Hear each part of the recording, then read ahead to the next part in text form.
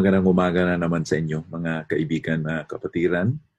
Nandito tayo sa God's Word for Today devotional at patuloy tayo sa Hebrews chapter 12, and this morning we will just read one verse, Hebrews chapter 12 verse 4. Sa inyong pakikipaglaban sa kasalanan, hindi pa kayo humantong sa pagdanak ng inyong dugo. Ang ating pamagat sa umagang ito ay ang ating pakikipaglaban sa kasalanan, our struggle against sin. Napaka-importanting topiko ito kasi po ang ating pagka-Kristiyano, ang ating journey sa pagsunod sa Panginoon ay hindi po natin mapipigilan yung ating struggle against sa kasalanan. Certainly dito, ang mga Kristiyano na sinulatan ng writer ng Hebrews were severely persecuted and ostracized. But according sa kanyang pagsulat dito, na they are not yet to the point of shedding their own blood. But it was very hard for them. Ang resulta po ng provocation na to ay nagkaroon sila ng pakikipaglaban, struggles, na hindi sila magkasala, na hindi sila mag-retaliate. As the writer has pointed out, that they withstood and resisted against the provocation of sin. Let us learn na ang dahilan po ng tao po ay naging makasalanan ay because of the fall of man. Because of the fall of Adam, man is born sinner now. Sa Romans 5 verse 12, for by one man's sin, ang kasalanan ay lumaganap sa buong mundo dahil sa kanyang pagkasala. Sa Salmo 51 versikulo 5, sinabi po ni David, narito ako'y ipinanganak sa kasamaan at ipinaglihi ako ng aking ina sa kasalanan. So sa madaling pagsalita, ang tao po ay makasalanan. That's why he commits sin. Man sinned because he is a sinner. Ang paggawa ng kasalanan ay kanyang kaugalian na. To sin is the nature of man.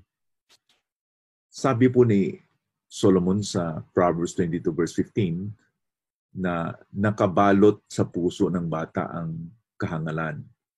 Hindi tayo nagugulat na ang isang bata gagawa ng isang kasalanan. He will do naughty things, maski hindi naman tinuturuan sila na gagawa ng kasalanan. Makasarili ang bata, very selfish, susumpungin talaga at gagawa ng mga kahangalan, foolishness, because that is the nature of man. Man is born a sinner.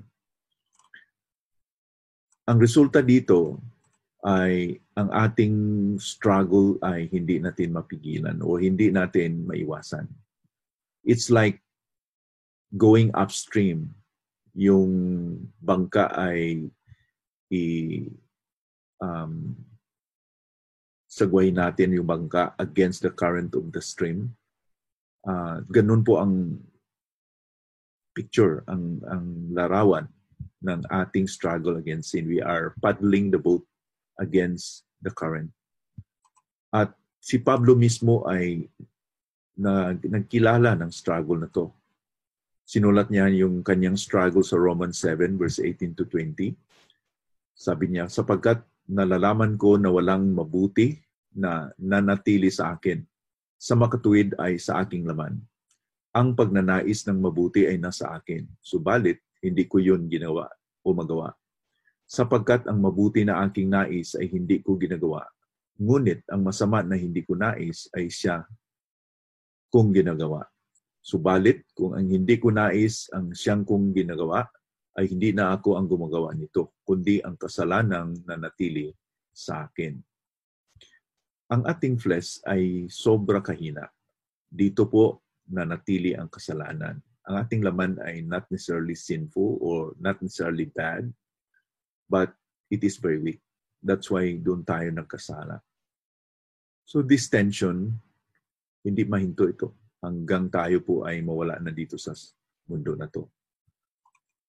Thereby, kailangan talaga ng kapangyarihan na hindi galing sa atin, kundi kapangyarihan na galing sa Panginoon, at ito yung banal na espiritu na binigay sa atin.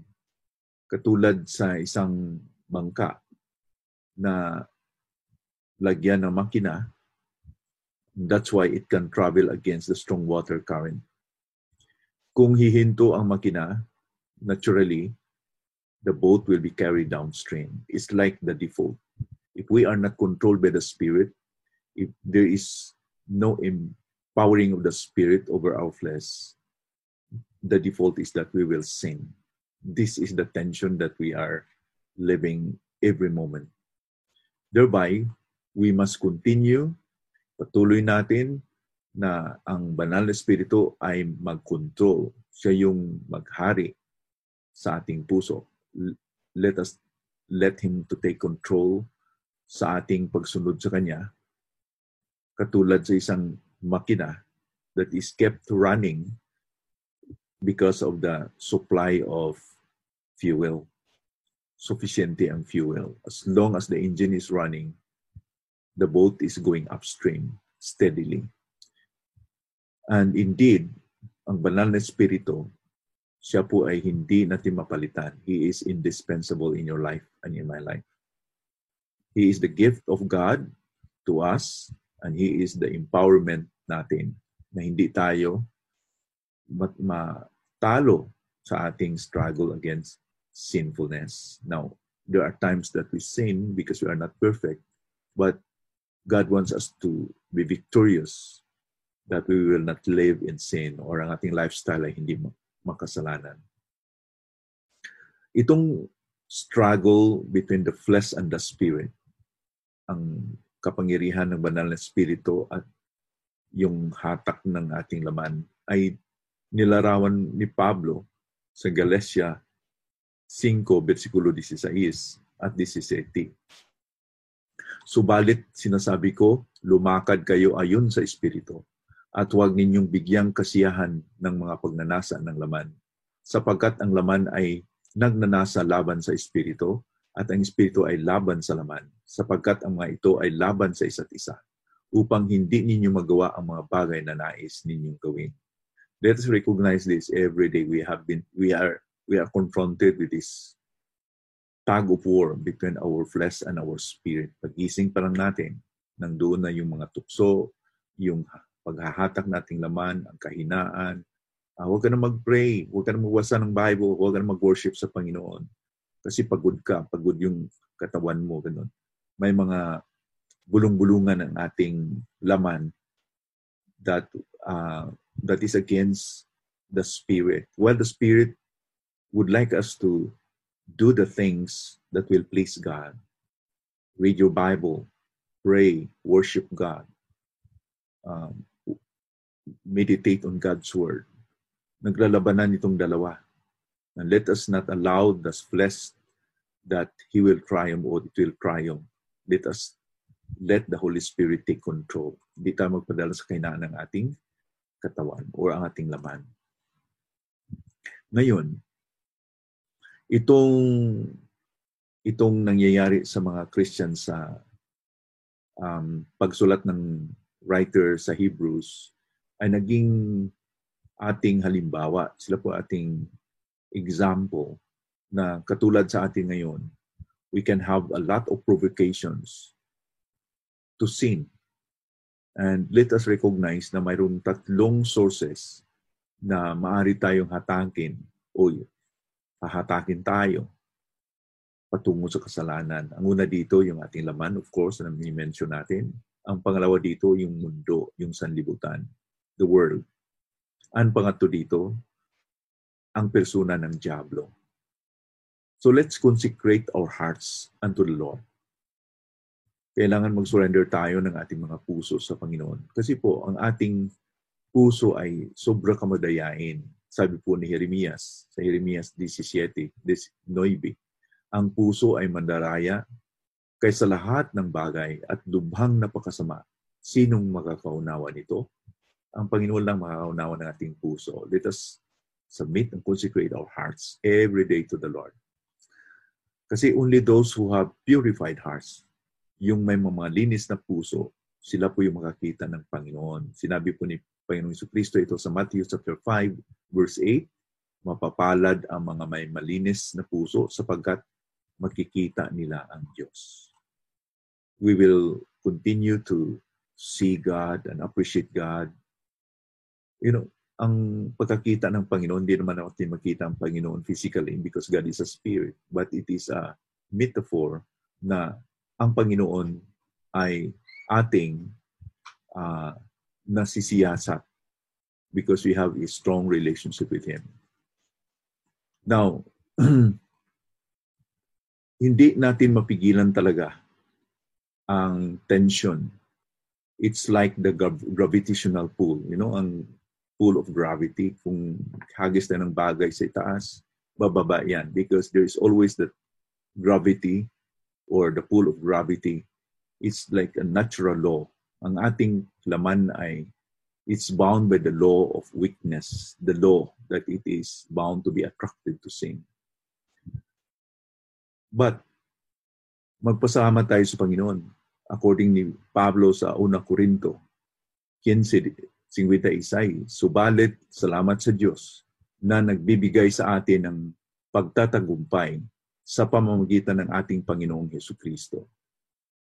Kasi binigay niya ang banal na Espiritu sa atin, who is our indispensable power.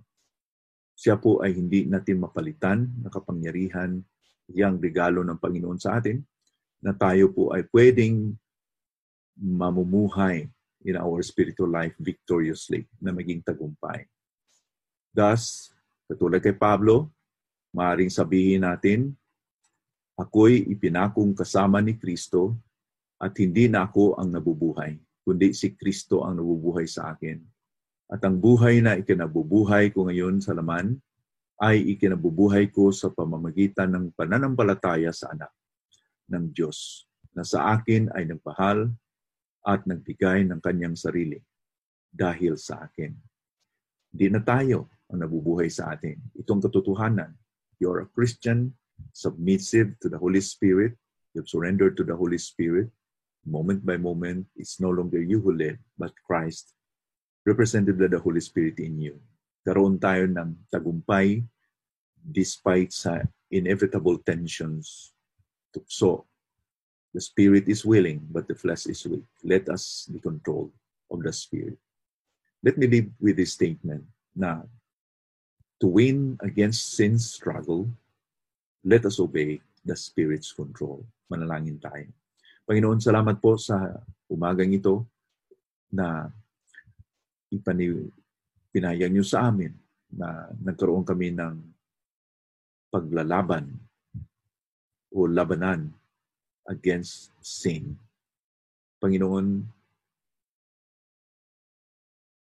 hindi po sana kami magkaroon ng attitude that we will succumb to sin, that we will not fight against sin, that we will allow sin to grip our hearts.